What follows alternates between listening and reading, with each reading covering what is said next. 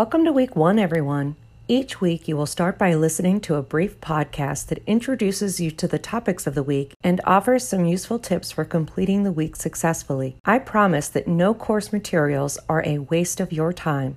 Each item is designed to increase your learning opportunities and to engage you with course concepts. And often, information presented in the podcast will appear in one of our course quizzes. So let's start with my useful tip for completing this week successfully.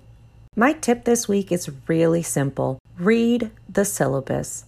Seriously. I know it's a ridiculously long document and that it reads like one of those user agreements you get from Instagram or TikTok, and I can easily understand why so many students just skim through it. However, researchers have found that there are 3 purposes that the syllabus serves.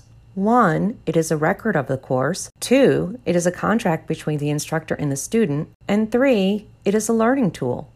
Read through the entire document carefully and make note of the following: the required textbooks for the class, the course attendance policies, the late policies for specific types of assignments, the draft policy, the policies related to length and research requirements, technology requirements, basically any and everything related to how your grade will be determined. If you have questions, contact me immediately.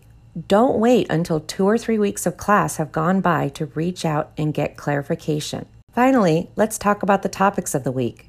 This week module contains important activities and assignments designed to help introduce you to this Blackboard-based course and ensure a strong start. The content in each weekly module will always be ordered sequentially, and you are encouraged to work through it all in the order presented. Pay close attention to the list of assignments, tasks, and activities included in each week's lesson so that you don't miss any assignments. You might even copy and paste that list into a Word document that you can print out and use as a checklist each week. At the very least, I strongly encourage you to either write down the assignments in a planner or set a reminder on your phone for assignment due dates. In this class, assignments are due on Wednesdays, Fridays, and Sundays. So you could simply set a reminder to work on English 112 assignments on those days. Use the time management system that works best for you.